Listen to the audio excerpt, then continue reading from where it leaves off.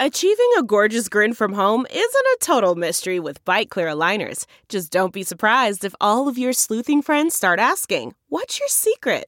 Begin by ordering your at-home impression kit today for only $14.95. Bite Clear aligners are doctor-directed and delivered to your door. Treatment costs thousands less than braces. Plus, they offer flexible financing, accept eligible insurance, and you can pay with your HSA FSA. Get 80% off your impression kit when you use code WONDERY at Byte.com. That's BYTE.com. Start your confidence journey today with Byte.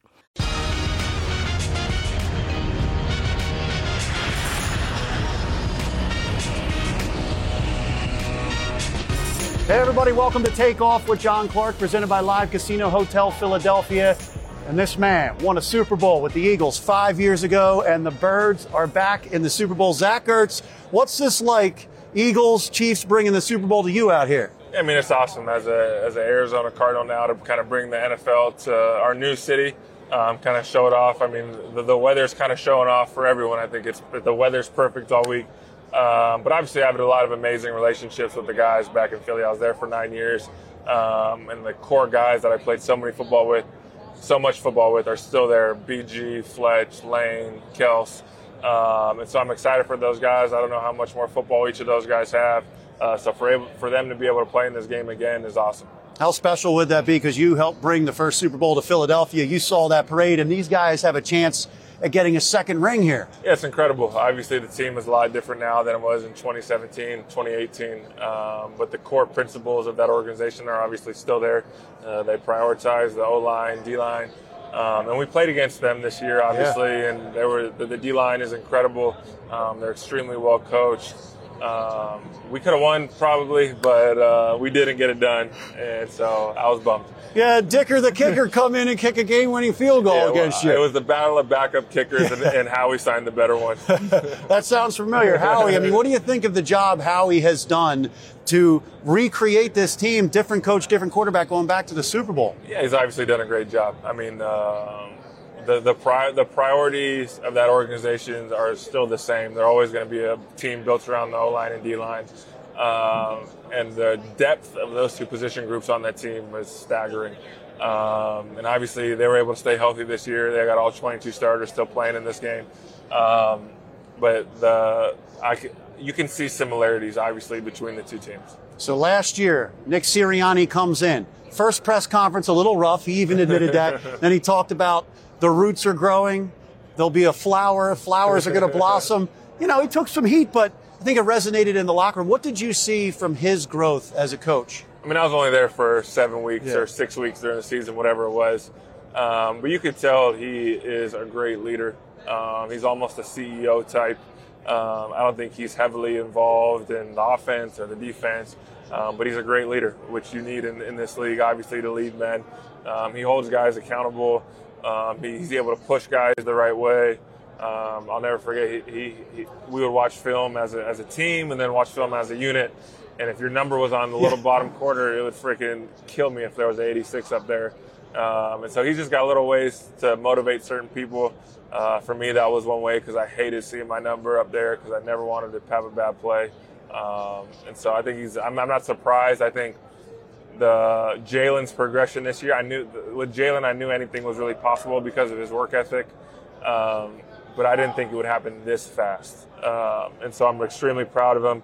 Obviously, the sky's the limit. He was a candidate for MVP, finalist for MVP. But I'm not surprised by his success. Can you give us an idea? The guys have said like they see his car at the NovaCare complex at 5 a.m. when they come in, or 6 a.m., whatever. He's there at night going over plays, texting Shane Steichen all the time about, okay, if this play goes wrong, what do I do? I mean, how intense is he? I loved my time with Jalen. Obviously, I was a short period of time being able to play there. But some of my favorite moments, the last year was tough, right? Obviously, there was a lot going on for me. But some of my favorite times of that year were just Jalen and I being on the practice field after training camp, throwing routes, just the two of us, working on conditioning, just the two of us, because I knew he was going to put in the work with me. And for me, I mean, you guys know I try to be one of the hardest working players in Philadelphia during my time, and hold guys to a certain standard. And so for me, those are in that last year, those are some of the favorite memories that I have. Yeah, I mean, Devontae Smith said it the other day that he considers himself a hard worker, but like he can't compete with Jalen and the amount of work he puts in. Yeah, it's impressive. It's impressive for sure. How about you with the succession of tight ends in Philadelphia? You had Brent Selleck, Zach Ertz, and now Dallas Goedert. I mean, how special is that group of tight ends, and how much did you help each other? Yeah, I mean, Chad Lewis. You can start with Chad, I'm sorry, obviously. That's you're my right. guy. Chad's the best. He's 3-time Pro Bowler, so Yeah. he's a great player. But I think when I was a young player, Brent was the guy that kind of set the tempo for the room. And he wasn't he wasn't holding my hand, being like, Zach, you need to do X, Y, and Z. You need to step here with your left foot, then your right foot. It was really just how he approached the game, the way he approached practice every day. He set a standard, I feel like, in practice that he was going 100 miles an hour each and every day. And I love that. And so I was able to compete with him for a long time. And Dallas is obviously a really good player as well. They do a great job getting him the ball, playing to his strengths, getting the ball in his hands around the line of scrimmage. They don't ask him to go out there and run some crazy routes like some of the stuff I had to do to get open in my time. They get him the ball in great ways. Shane is amazing play caller, so he gets him the ball. He gets Kelsey and Lane in front of him, and with Dallas with the ball in his hands, special. So you faced both the Eagles and the Chiefs this year. Yeah. So can you give us a little idea how the defense for the Eagles, because you studied them, can get after the Chiefs and Patrick Mahomes and get to them? Yeah, I think that pressure. Yeah, I mean, obviously, I played both of them. I think these are the two best teams we played, especially in the trenches. The Chiefs really good. Chris Jones, one of the best D linemen in the league. Frank Clark, really good. But then the Eagles got 7 or 8 guys that they just rotate, and it's just guys after guys that come in on defense. And so I think the keys to the game, the Eagles, if they get a lead, it's going to be tough for the Chiefs to come back just because that D-line is so impressive. They'll be able to lean on that D-line for the Chiefs with that running game. And I think Miles Sanders needs 20 touches. I really do. I think he's the X factor. The dude's as an explosive player in the NFL as anyone else. And I think if he's able to touch the ball 20 times, pound the rock, let those big dogs up front, let Jordan, his huge human of a person, lean on some of these D linemen, Landon, Kels, Isaac, Lane, best O linemen in the league. And so for me, if they're able to ride Miles consistently, don't take him off the field, let him do his thing, 20 touches, I think the Eagles will have a chance. How about Jason Kelsey? Yeah, he's I feel like he's threatened retirement for about 8 years, so I'm done hearing about it. Until he actually signs those papers, I never want to hear about him retiring. And I'm sure Philadelphia feels the same way. Yeah. How about for you, Philadelphia, when you see what's happening in the city of Philadelphia again? I know it holds a special place in your heart. Yeah. I'm excited, obviously. The sports, I'm still a Phillies fan, still a Sixers fan. Cheer for the Union. The Eagles I cheer for, but just in a different light, obviously. Yeah. But I'm excited for them. Obviously, if they were to win another one, I know the joy that it brought to the city when we won it. How happy I feel like the overall happiness of the city was elevated. Everybody's nice to each other. Season until we got booed on opening night the following year. But we were down 3-0 to the Falcons or 6-0, so we should have been booed off the field that opening night. But I mean, we grew up there, Julie and I. Really, it was home for so long. It will always hold a special place in our heart. Our foundations, doing the House of Hope, hopefully open in June of this year, right by Hunting Park. It's going to be a safe place, Wi-Fi cafe, tutoring center, and it's going to be a church on Sundays. And so the legacy that we left is obviously was great in football, but hopefully with the House of Hope, we're able to leave an even bigger legacy off the field. And who knows what's going to happen with my career going forward. God obviously knows, but who knows what will happen. Would you retire an Eagle? I mean, yeah, eventually I'll, of course, retire an Eagle. It's just whether we're going to play again for the Eagles. But who knows? Right now I'm an Arizona Cardinal. I love being out here. My wife's family's from here. And so it's been a lot of fun. I've grown a lot out here. Our baby boy was born 6 months ago. So it's been a blessing to be out here. We've grown a lot. But Philly will always be special. You dropped a little hint there. You're saying there's a chance that you could come back to Philly? Maybe. I don't know. You never say no. I mean, there's 32 teams, but I love Arizona, and I don't plan on leaving here anytime soon. Obviously, we had a rough year this year, 4-13. But it doesn't take too long to rebound from bad years. I mean, 2020, Philly, we were 4-11-1, and 3 years later, you're in the Super Bowl. So the NFL is built on parity, and I'm excited to kind of get after it again with the guys, get healthy, recover from this knee injury, and show what I can do again. And you're doing the House of Hope and your foundation, still doing amazing work in the city of Philadelphia. It's awesome. Yeah. So tell us about what else you're involved with. Yeah, so we're involved with IJM as well. That's kind of what I'm doing here today. IJM is an organization that is really about attacking modern-day slavery, human trafficking across the world. And it happens here in the United States and across the world. So if you want to learn more about them, it's ijm.org/learn. And for me, it's just bringing awareness because I didn't even when they presented it to us in Philly 5 years ago, Trey Burton brought them in. And just the statistics are staggering. And it's just because I was ignorant to the fact. I knew nothing about it. And you hear the stories of the survivors, you hear the stories of the people that are going there and doing the work. And they're just an amazing organization. They're backed by Christ. And so that's what we're doing here today. That's great work. Yep, thank you, John. It's great work. Can you give us a Super Bowl pick? I mean, obviously, I think the Eagles are going to win 40-33. Wait a minute. Weird. Wait, we scored 41. Oh, wow. Okay, so you don't want them to get that point and have it over. No, I'm just saying. It was just a fun joke. 40-33. I love that. So 41-33 will always be the number. Do you have that as your code for anything on your phone or doors? I mean, you're trying to get too much information from me now, but no. Well, we're not trying to break into your house or nothing, but it'll always be a special thing in Philadelphia. No doubt about it. Yeah, and you mean a lot to Philly. Yep, Before I let you go, those catches you made, that 4th and 1. I mean, you guys don't win without that. And then the go-ahead game-winning touchdown. I mean, how special is that in the Super Bowl to have those moments? It really does. I feel like it still hasn't hit me that those moments happen because in the moment you're always like, oh, what's next? Even after we scored the touchdown with 2 minutes left, I felt like Tom was going to score again and we were going to have to go back out on offense. So even to this day, it's like, okay, Tom went down and scored again, so here we go. But the 4th and 1 catch, obviously, Brent did a great job kind of setting everything up. I knew I was going to get smacked the moment I cut the ball. But that's what I always tried to do. No matter who was guarding me, I felt like I could get open, catch the ball, make plays for the team.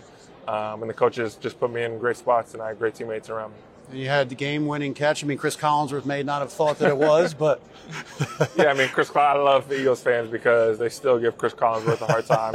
They'll still tag me in a post if Chris is mumbling or rambling about something officiating-wise, and they'll just say, well, didn't like Zach's touchdown 5 years ago, even though I took 3 steps, dove into the end zone, caught the ball, obviously, dove in, ball popped up, caught it again.